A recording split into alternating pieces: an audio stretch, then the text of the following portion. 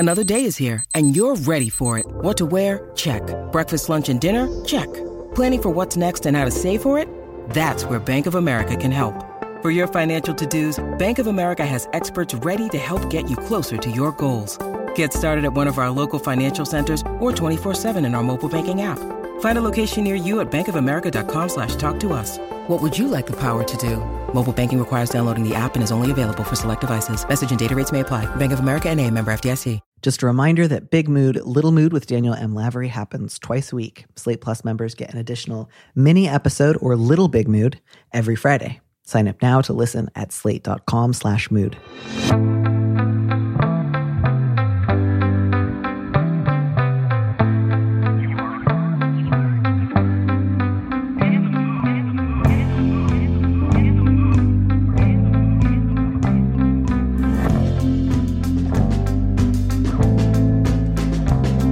Hello and welcome back to Big Mood, Little Mood. I am your host, Danny M. Lavery, and with me in the studio this week is Daniel Cohen, a PhD chemical biologist working at a small biotech startup that's developing a new generation of antibiotics and anti-cancer drugs. He's also an expectant father and the owner of a very dumb but lovable dog. Daniel, welcome to the show. Thank you so much for having me. I'm really excited to be here. I am excited to have you here as well, and you are part of my ongoing outreach to STEM fields, I guess is what I'm going to officially call it. And my apologies, too. I saw the word chem earlier, and I said, you're a chemist, and I see now you're a chemical biologist. And I bet those two things are different, huh?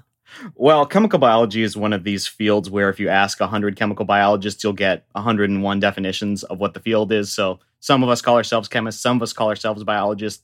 We're pretty flexible. So I appreciate that the sort of premise of chemical biology is the same thing as like, what is Judaism? Right. It's entirely dependent on who you ask. Yeah. Just like everyone has their own answer and would love to tell you about it.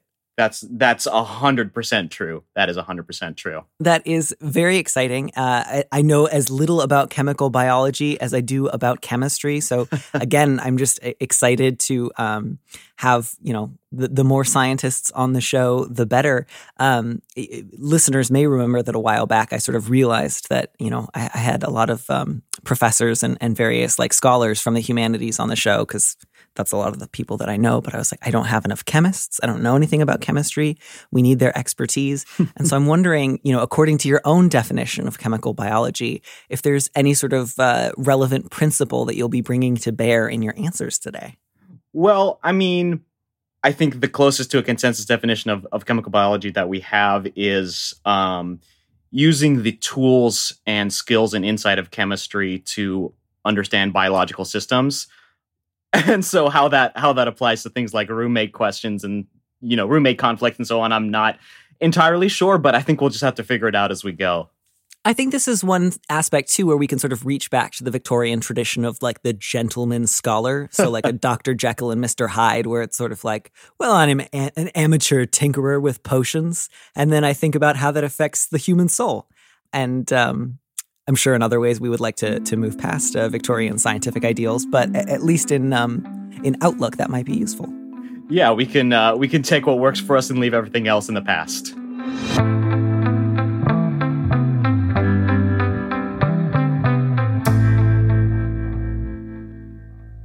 Beautiful. I love that. All right, so I will read our first letter. It's a little bit long. I'll try to cut it down more than I already have.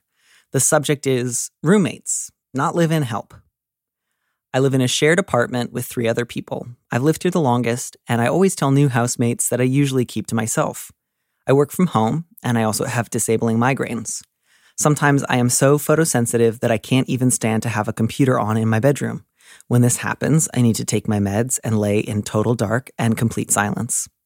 One of my roommates, who also works from home, was recently in a car accident. He broke his leg and spent some time in a rehab hospital with his very supportive mother. Now he's back, and the rest of us try to be helpful, but it's difficult. Especially when he didn't mention any of his needs up front, just sent an angry message to our group chat when someone put the rug down in the bathroom. If he realizes someone else is in the shared bathroom, he'll make loud, angry noises that often travel through the walls. He's taken to loudly shouting for me to retrieve things for him. He does not say please. I've told him that yelling is not a good way to get my attention, that he can call my phone if he needs me, but that I can only help out in an emergency. wanting napkins at 1 a.m, 2 nights in a row is not an emergency. I have taken to ignoring the messages that he sends to the roommate group chat that I keep muted. This makes me feel mean. Today, he interrupted my workday yet again to walk something down the hallway to him. I was short as I reminded him that I'm at work and can't hear him all the time when he yells, which is something I do feel bad about, but he still didn't even thank me. Saying, I'm sorry after every demand doesn't make it any easier for me to suddenly have a caretaking responsibility I didn't ask for. I know that in the spirit of mutual aid, I should be kind and want to help where I can, but he has a very supportive mom he could be staying with. His best friend lives with us. Is there a polite way to decline these responsibilities? I'm at a loss for how I can possibly proceed in this situation without being a total monster. Please help. I think the good news is there's a number of ways to proceed without being a total monster. And, Absolutely. Not to get too Pollyanna-ish, but possibly even without calling your roommate a monster. He sounds difficult, to be sure, but I think there's many ways through this that don't require anyone to be a monster. Does that strike you as like roughly on course? Yeah, absolutely. I mean, I think they make the distinction in this letter between politeness and kindness, which I think is important. And I think there are absolutely ways to handle this without painting anyone involved as a monster. Like, I have a lot of sympathy for the letter writer. I also have a lot of sympathy for the roommate who's broken his legs and is handling it in a way that is challenging, but because it's a challenging situation. Yeah, and it's possible for curmudgeonly people to need help as well, and it's also, I don't want to go too far in either direction of saying, you should only be able to expect some help with like physical limitations if you're a really nice person and you always say things in like the friendliest way possible, or on the flip side, sort of, it doesn't matter how somebody else treats you if they have a physical need and you can help them with it. You are obligated until the end of time to perform whatever task they want you to. So I think where I would like to start is actually towards the end. The letter writer says, I know in the spirit of mutual aid, I should be kind and want to help where I can. And I think it might be helpful to think about what kind of relationship you and your housemates actually have. Mutual aid is an interesting activity, organizing principle with like a sort of fascinating history, but it almost feels here like it's being used as a shorthand for like being a good person, or to me it seems a little bit at odds with, I have housemates who, when they move in with me, I tell them I'm usually not very available. That doesn't sound to me like a community where mutual aid is an organizing principle, where you routinely kind of go out of your way to live in like a shared sense of like lifelong responsibilities or aid. They're your housemates. You have some things you have to all do together because you share a house together, but beyond that, there's not necessarily a strong relationship. So I'm wondering whether or not we can remove the lens of mutual aid entirely. Yeah, I mean, mutual aid strikes me as something that is an active undertaking rather than something that is sort of imposed upon you, which is how I see this happening. Obviously, roommate did not want to undergo this, obviously very challenging injury, but similarly, this is not something that letter writer has signed up for, and it is important for them to, I think, to understand what their obligations are and are not in this situation, and to get on the same page with the roommate about those. Right. At the risk of sounding flippant, mutual aid, the first word is mutual. It is not volunteer work. It is not the same thing as charity. It is not, do unto others as you would have them do unto you. It's not an ethical principle. It's a way of organizing. Yeah. And it seems pretty straightforward that you and this particular roommate, perhaps you and all of your housemates, have not organized together in this way. So letter writer, is it all helpful to think like, I'm not violating the principles of mutual aid if I decide to set some new limits with my roommate? Nor are you a monster? Yeah. So I think that will be a helpful place to start, which is simply mutual aid is not a question here. The question here is, my housemate is in, some degree of pain, is involved in some degree of like ongoing recovery. I don't know what kind of break this was or whether there were additional sort of lingering side effects from the car accident. I can imagine it could potentially be like a quite arduous and difficult process. I don't want to assume it's just like super clean, simple break and he's going to be like up on his feet again in 6 weeks. But again, the question is not, does this guy deserve help and support?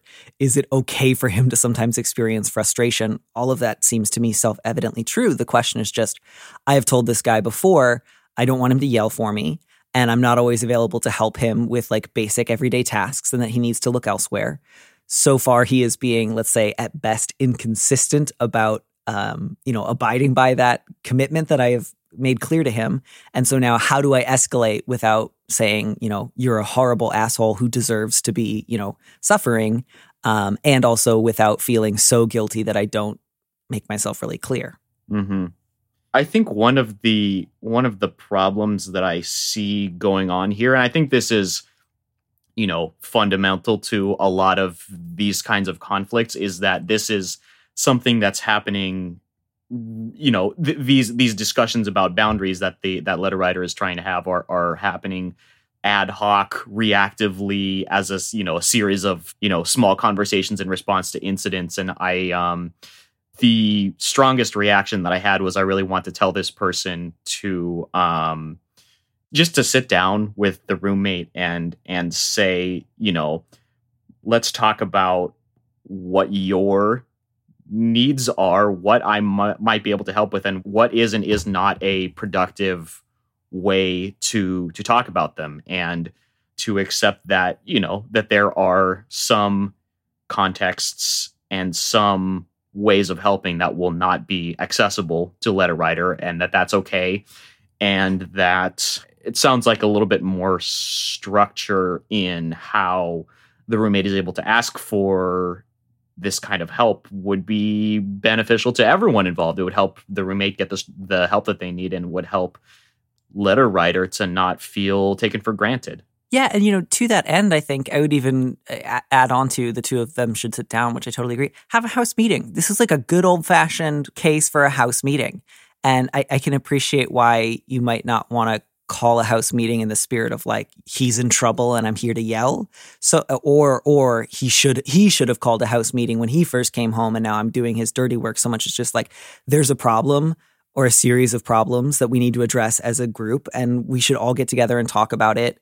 I realize that, sometimes it's difficult to get all the members of the household together at the same time when everyone's like available to have a conversation. But I think there's an advantage to doing it in person, if at all possible, over the group chat, just because there's a lot of ways things can go sideways pretty quickly in a group text that are sometimes a little easier to corral in person. So I would say have the group meeting, and really just let a writer speak on your own behalf. I can appreciate why you feel kind of concerned about.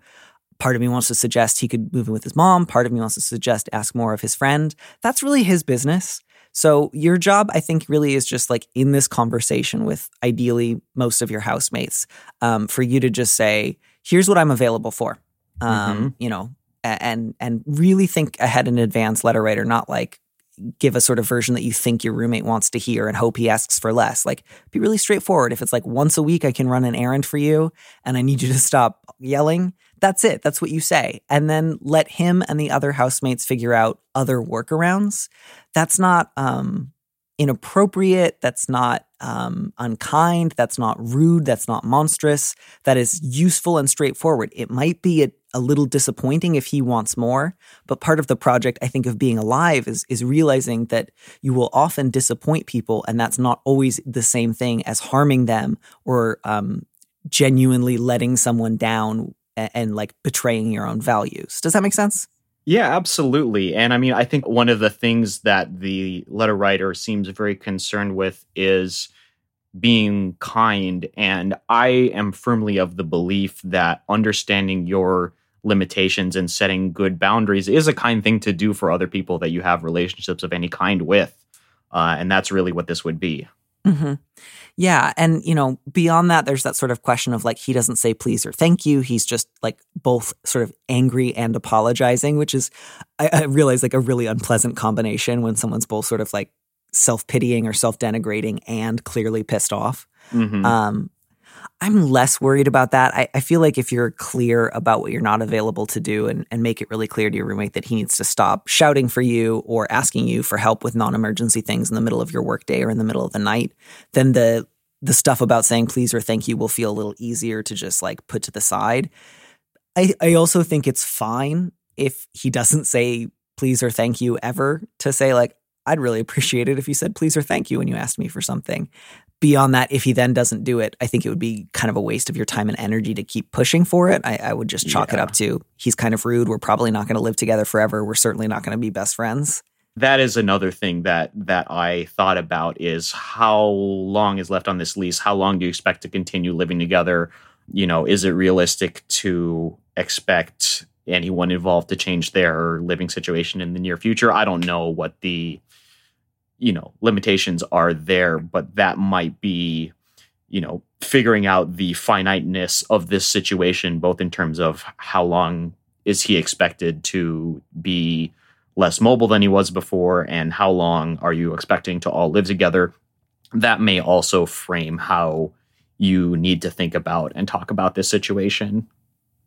Yeah, and I think honestly, I believe that some of the yelling might be what's contributing to this letter writer's fear of feeling like a monster, in addition to what I imagine is already some possibly just like misplaced guilt about not doing everything that they can. Because the letter writer says he interrupted my work day to get me to walk him something, and then I was short with him when I reminded him that I'm at work and can't hear him all the time when he yells.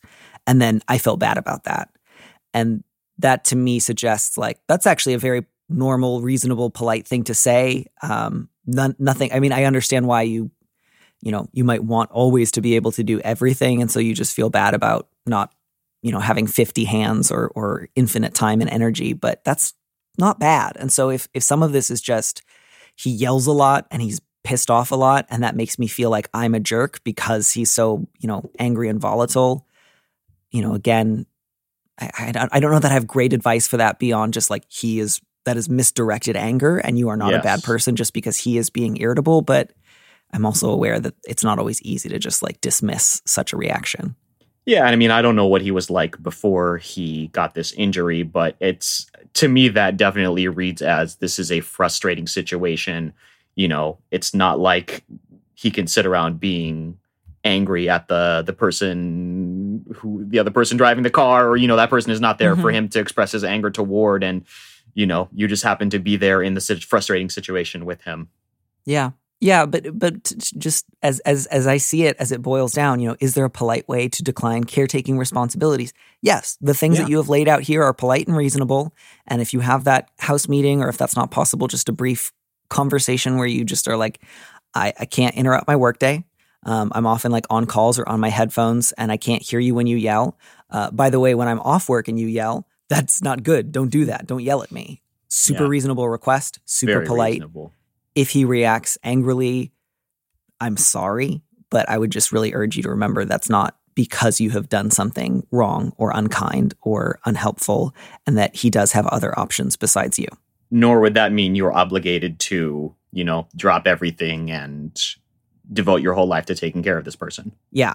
So I think that's kind of it in terms of general principles from me. Again, it's always, I think, nice to remember that, when you do have the time and the energy to help him with something, to be able to do it without worrying too much about, is he going to be, nice or sort of crusty? Is he going to be grateful or indifferent?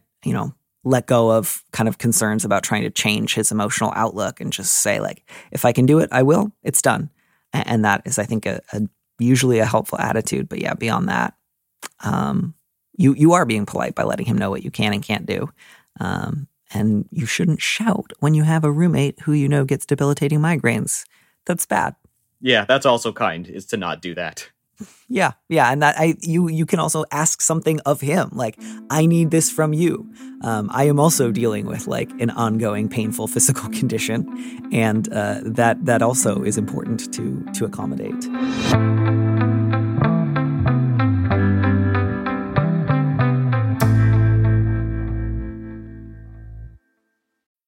When you need mealtime inspiration, it's worth shopping Kroger, where you'll find over 30,000 mouth-watering choices that excite your inner foodie. And no matter what tasty choice you make, you'll enjoy our everyday low prices, plus extra ways to save, like digital coupons worth over $600 each week. You can also save up to $1 off per gallon at the pump with fuel points. More savings and more inspiring flavors make shopping Kroger worth it every time. Kroger, fresh for everyone. Fuel restrictions apply. Anatomy of an ad. Subconsciously trigger emotions through music. Perfect. Define an opportunity. Imagine talking to millions of people across the U.S. like I am now. Identify a problem. Creating an audio ad is time-consuming. Offer a solution. Utilize cutting-edge AI. Imagine creating all that in under 30 seconds. Well, we did, to create this ad. To learn more about AI in the audio industry, download the white paper from audiostack.ai. I think this is a useful moment to move into our next question, which feels like it's coming from a really similar place as the first letter writer. So I'm interested to think about this sort of question more broadly. Would you read it? Absolutely. The subject of this letter is want to be useful. I live in a big, progressive-leaning city. I like it here, but I feel like I'm not contributing to my community in meaningful ways. How do I do that? My job is steady and pays pretty well, but I feel like the skills I use at work aren't particularly useful.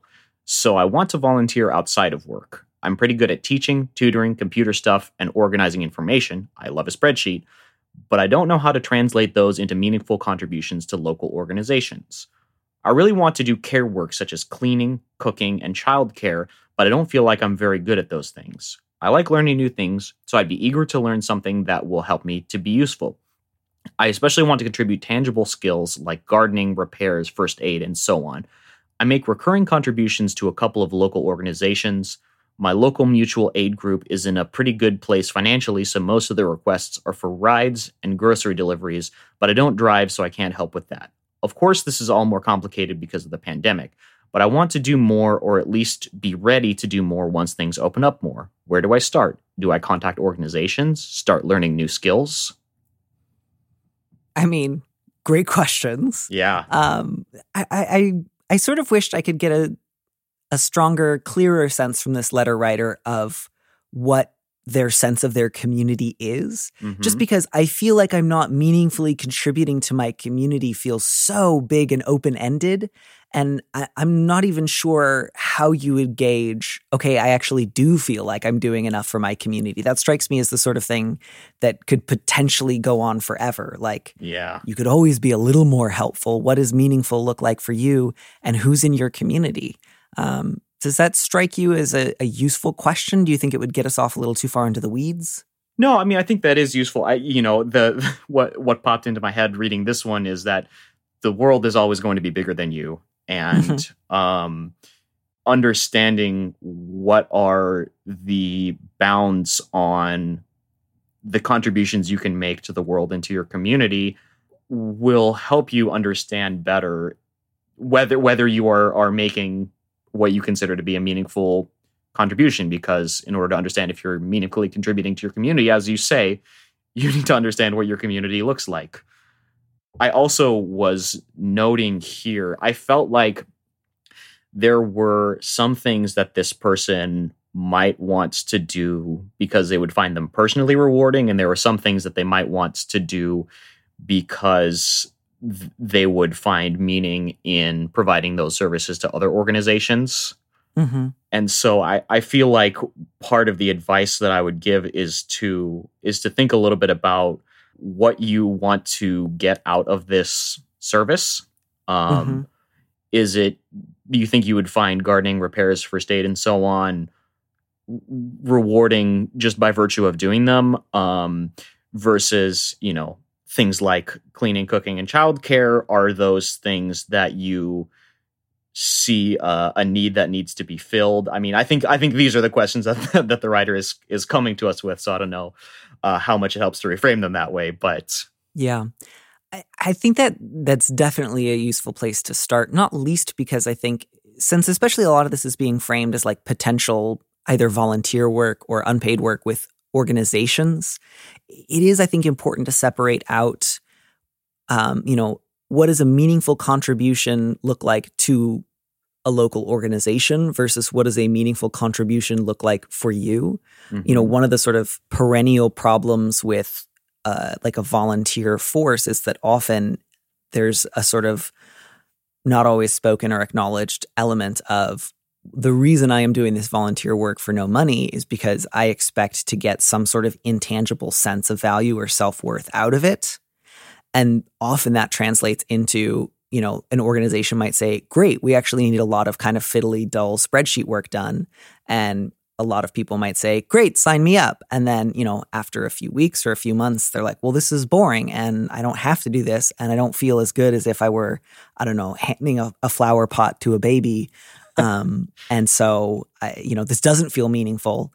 And so therefore something must be wrong. And that's not to say, letter writer, that like, that's you or that you have created, you know, volunteer dilettante problems or that you're, you know, really just self-interested. I just think it's an important known phenomena that often I think can be addressed better by thinking carefully early on about like, how much of this is like, I want a hobby? How much of this is I want to do something that feels kind of fun and allows me to meet new people? And how much of this is like, here is a cause or an organization that I feel really strongly about and I want to be useful in sometimes like entirely unremarkable ways? Because those are all separate questions and they're all meaningful. Like if you wanted to take a first aid class, not necessarily because you know immediately how you're going to put that into use, but because you think it would be interesting and kind of fun, you should go do that. Same with gardening. It doesn't all have to be immediately in the service of something else. You can just acknowledge that some of this has to do with wanting to add intangible value to your own life. And that's not something you have to apologize for or be ashamed of. So it doesn't all have to be funneled through this, like, this is for the greater good thing. Yeah. And because I think if you can acknowledge the ways in which some of this might be about like pleasure or entertainment, again, in like a non-phobic way, like, oh my God, I'm just like, you know, this frivolous person because I want to hang out in a garden for a while, then I think once you can get to a more balanced place about thinking about pleasure and interest, you'll also get a better sense of what you can do.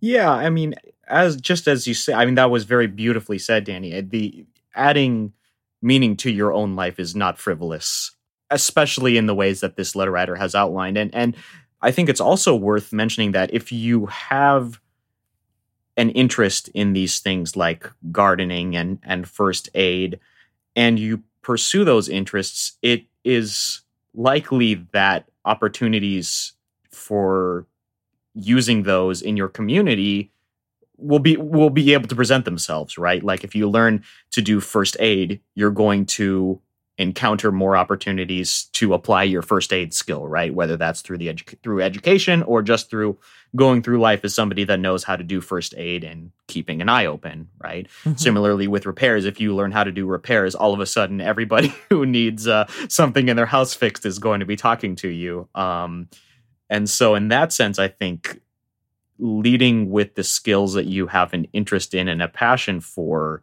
even if you haven't learned them yet, I think leading with those, I feel like the opportunities will begin to present themselves if you have the skills. Does that make sense? Yeah, very, very much so. And again, I think that's a good way to look at this.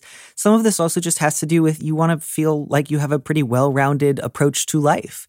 And so again, like gardening is lovely and often useful, but it's not necessarily something that you want to start doing or learning more about because you know exactly how it's going to, like, quote unquote, pay off for your community. Mm-hmm. And again, I think that's part of where the value in avowing pleasure for pleasure's sake comes into play, because it also means, like, if I start gardening but I can't find a way within 6 weeks to help a family feed their children, then it will have been pointless. Like, this does not all have to immediately start quote unquote paying off, if that makes sense.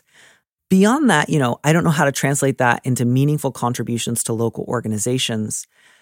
What's the organization? And ask them. They will tell you what is meaningful. They'll know better than you will what they need. Yeah. And again, that's where the question of, like, is this about the value you think it'll add to your life versus the value that they believe it will add to their, the work that they do. Those are things that are not necessarily going to always be at odds, but they might sometimes be distinct, and they might sometimes come into conflict with one another. So the question there is really, Think of the organizations that do work that you think is meaningful. If you can't think of any, ask around, do some research, and look to see, do they have a volunteer page? Do they have a volunteer screening process?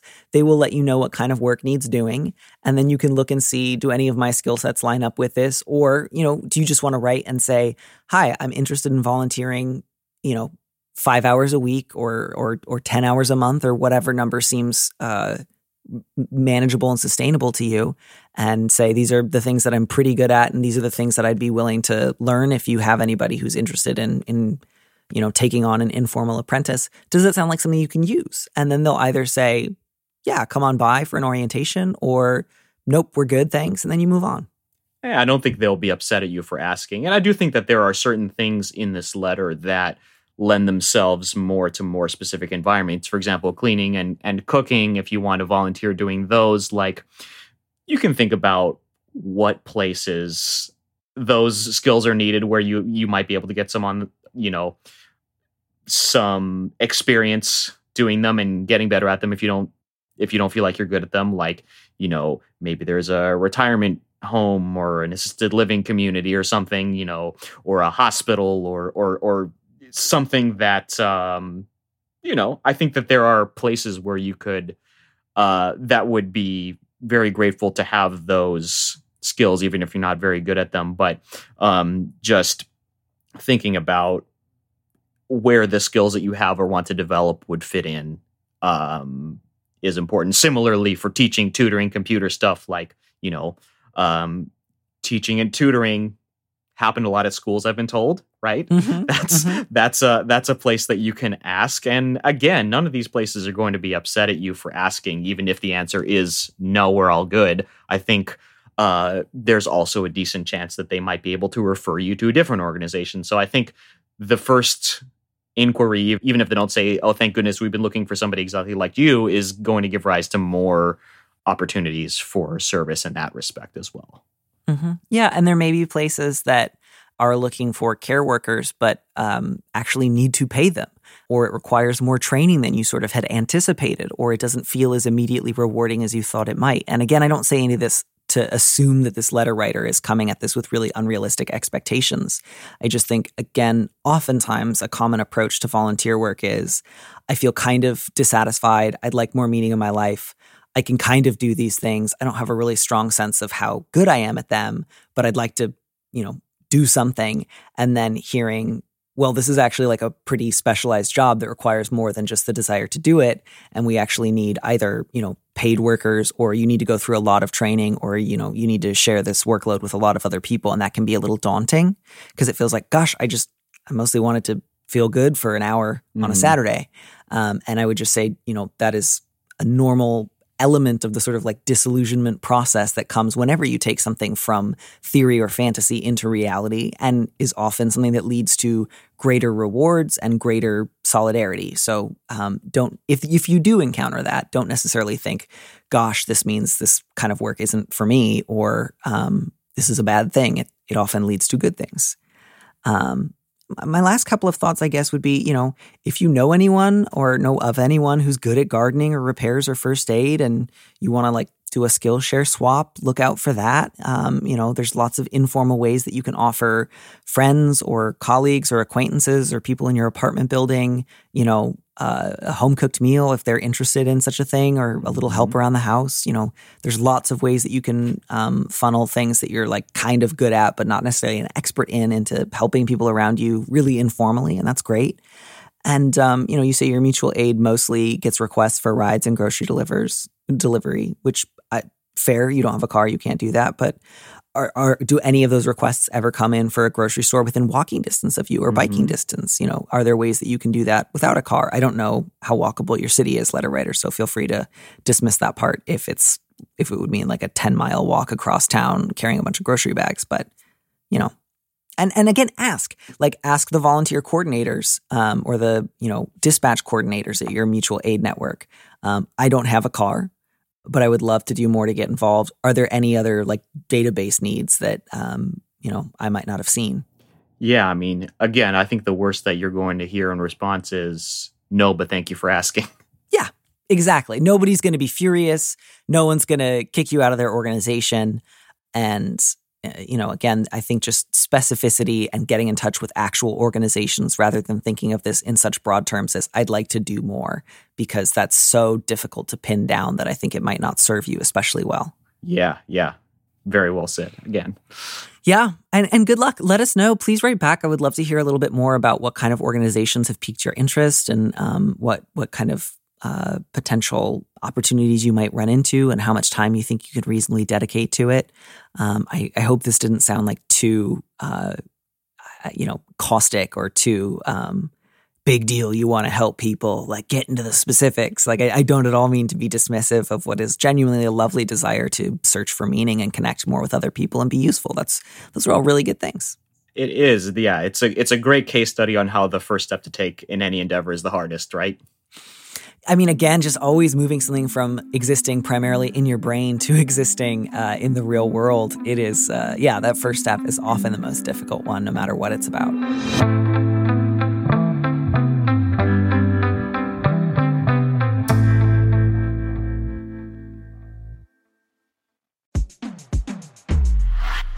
Hey Slate listeners, I'm Christina Cauterucci, the host of Slow Burn, Gaze Against Briggs. I want to tell you about a special event we're doing at the Tribeca Film Festival in New York City on June 13th. To celebrate this new season of Slow Burn and Pride Month, we're hosting an exclusive live taping of the show with special guests, including civil rights activist and Black Lives Matter organizer DeRay McKesson, comedian and singer Esther Fallick, Eric Marcus, the host of Making Gay History, and Sam Feder, director of the Netflix documentary Disclosure, about the depiction of trans people in film and television. We'll dive deeper into this season and talk about the lasting impact of the Briggs Initiative and the continued fight over LGBTQ rights in schools. It'll be the perfect way to celebrate Pride Month this June with LGBTQ stories and voices across generations. Again, that's June 13th at the Tribeca Film Festival in New York. You can get tickets now at tribecafilm.com/slowburn. Hope to see you there. Well, that I think is about as much time as we should spend on that question. I would just love to hear, as a chemical biologist, how are we doing? I mean, that's a good question. I work in the antibiotics industry right now. I work in the early stage discovery part of the industry, which means that I'm trying to discover new drug candidates and figure out what we want to put into animals in the clinic. And, it's a little bit of we're in kind of a situation where the public awareness about infectious disease is higher than it's been for some time. Mm-hmm. But I think people who are paying a lot of attention to this sort of know that there's this coming antibiotic resistance apocalypse, right? This is something that you read a lot about, but still it's an interesting time to be doing this. It is definitely a situation where we feel like we can see the next pandemic coming and not getting the funding and attention that we need, but it is very fun and rewarding work that I'm really glad that I get to do. And it is very gratifying to see some attention again given to science and infectious disease and watching science happen in real time in the larger community. Yeah. Do you find that when, I don't know if many people in your field or even just in your particular business use a term like apocalypse often, or if so, like, is it done lightly? Is it done in a sort of way of like acknowledging future uncertainty, or is it sort of like, well, we're all kind of expecting for things to go quite pear-shaped quite soon? Like, do you find terminology like that kind of helpful, or does it tend to like cause other fears to flare up? I mean, I think that is the way that it gets reported a lot, and I think that it's one of these things like climate change that a lot of people have been banging the drum a little bit, or, as much as they can for a long time, and maybe not getting the attention that they want or deserve. Mm-hmm. I think we use the term apocalypse a little bit in jest behind closed doors, but there is a very real danger of this. Again, I'm not an epidemiologist, but I have read studies in that say things like, we say the pipeline is drying up of new antibiotics, in that we are discovering new antibiotics more slowly, and antibiotic resistance is continuing to develop.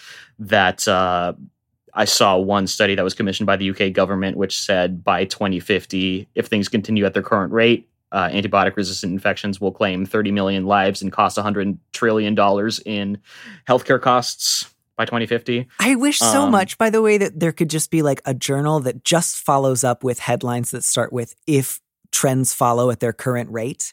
Because I feel like I see those headlines not infrequently. And there's always a part of me that's like, well, what if they don't? The world hasn't ended yet. Yeah, or just not even like, oh, I'm sure this must be misleading, so much as just like, how do we know they'll continue at their current rate? What was the rate 5 years ago? And I'm just always like, what's the, like, can we please start following up? Because surely we've passed some of those by such and such a year. And I'm sure that's true. Tremendously curious. Well, we're seeing a lot of large-scale extinction events now, which again is not my field, but that is one thing that we've been warned about. But part of the main reason that I'm in this field is that I want to try and help things not go the way that they're going, right? So yeah, and I imagine it's challenging both, with colleagues, with yourself, with the general public, depending on how much of your work reaches the general public. Is that question of if I'm trying to communicate something quite critical or quite serious, is there language that maybe grabs attention in the short scale, but actually might lead to people feeling sort of paradoxically more powerless or more indifferent to outcomes, such as, like, does apocalypse get a lot of people to pay attention up front and then later sort of feel like, well, the apocalypse is coming, so there's nothing that I can do, let's just call it a day, versus, like, are there ways to try to decrease the initial punchiness of the claim and then you worry you're underselling it? I don't know. I'm curious. I think when people hear apocalypse, they probably think a lot of different things based on people have really different relationships to the idea of an apocalypse. Yeah. No, I mean, and that's fair. And I think that is something that is getting a lot of consideration because of COVID.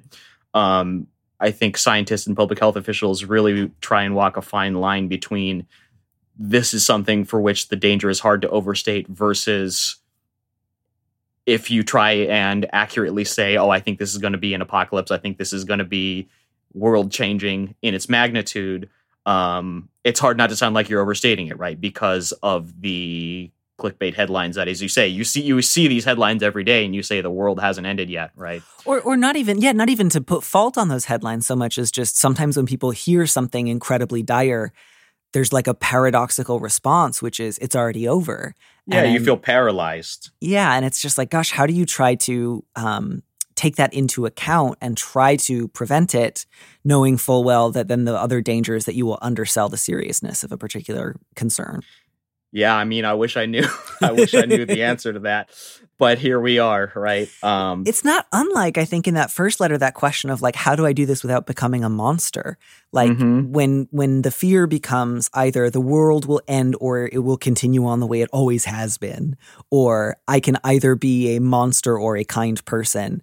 And I realize that this might itself sound like I'm arguing for everything is always the medium thing. Everything is always small scale. I don't mean to do that either, but just that question of like, if something exists on too big or too serious a scale such that you no longer feel able to make decisions or take action or kind of acknowledge your own ability to take action or have agency, then it can get just really messy really quickly. If you think of the most likely outcome in any of these scenarios where the projections are apocalyptic, the most likely scenario is during my lifetime, the human race is still going to exist, but things are going to be worse, right? Mm-hmm. That's what's happened with COVID. That's what's probably going to happen with the antibiotic resistance. It's probably what's going to happen with climate change, at least during my lifetime. Again, I'm not a climate scientist. You heard it here first, folks. Yeah, you heard it here first. Yeah, don't quote me on that, anybody. But I think it's true that it's in the same category as a lot of large scale problems, right? Like you can acknowledge that they're bad, and you can understand that the way things are going is not good, and yet it can be. You can feel paralyzed, and you can have a hard time understanding how that affects you personally, right? And I think especially in terms of the antibiotics pipeline, like that is a lot of it is a funding and policy issue, which is just very opaque at the best of times, and mix a bunch of science stuff into it. Like, yeah, it's hard to see how that affects me personally until it does, right? Mm-hmm. And even then, I think a lot of science people have been very discouraged in the COVID times by seeing how we all think these big issues don't seem like they matter until they affect us personally. And we've seen a lot of people personally affected, not galvanized into action by it. Yeah, or galvanized into unusual action or counterproductive action or hostile spiteful action. Yeah. Well, Daniel, thank you so much for your help in tackling all these questions about sleepiness and ghosts and apocalypses. Thank you so much for having me. This was a lot of fun, even though I spent most of the time talking about how the world's going to end. I mean, I think that was never in question. It's going to end at some point. So there's always just sort of like, well, what's right in front of me and what can I do? And then let the rest handle itself. We can all only do what is within our capabilities. I'm always saying that. I said that just this morning, right before I got into the studio. Daniel, thank you so much. Have a fabulous rest of the day. Thanks. You too.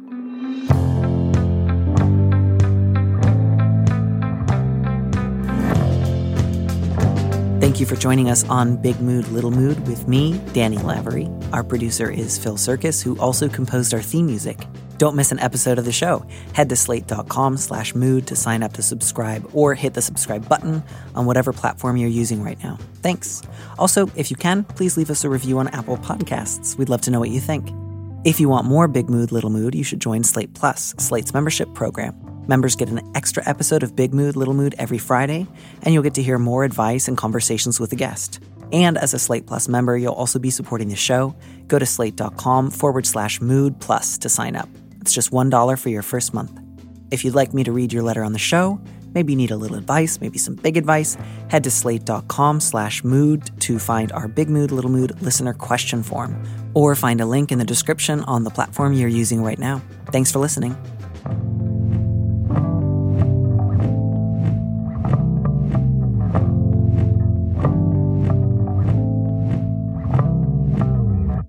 And here's a preview of our Slate Plus episode coming this Friday. In the words of Harry from When Harry Met Sally, somewhere between 20 minutes and all night, that's your problem, referring to the question of like how long do you stay in bed and talk or cuddle after. If you have it sort of like established in advance that you're not going to be spending the night, you can bask a little, hang out in the afterglow, talk for a while. If you're into cuddling, you can cuddle. If you're not into cuddling, you don't have to. But so it's not just like immediately you're pulling on your shoes. Because I think a lot of people appreciate then that 15, 20 minutes of like, I still think of you as a person who is interesting and worth getting to know or talking to. To listen to the rest of that conversation, join Slate Plus now at slate.com/mood. Anatomy of an ad. Subconsciously trigger emotions through music. Perfect. Define an opportunity. Imagine talking to millions of people across the U.S. like I am now. Identify a problem. Creating an audio ad is time-consuming. Offer a solution. Utilize cutting-edge AI. Imagine creating all that in under 30 seconds. Well, we did to create this ad. To learn more about AI in the audio industry, download the white paper from audiostack.ai.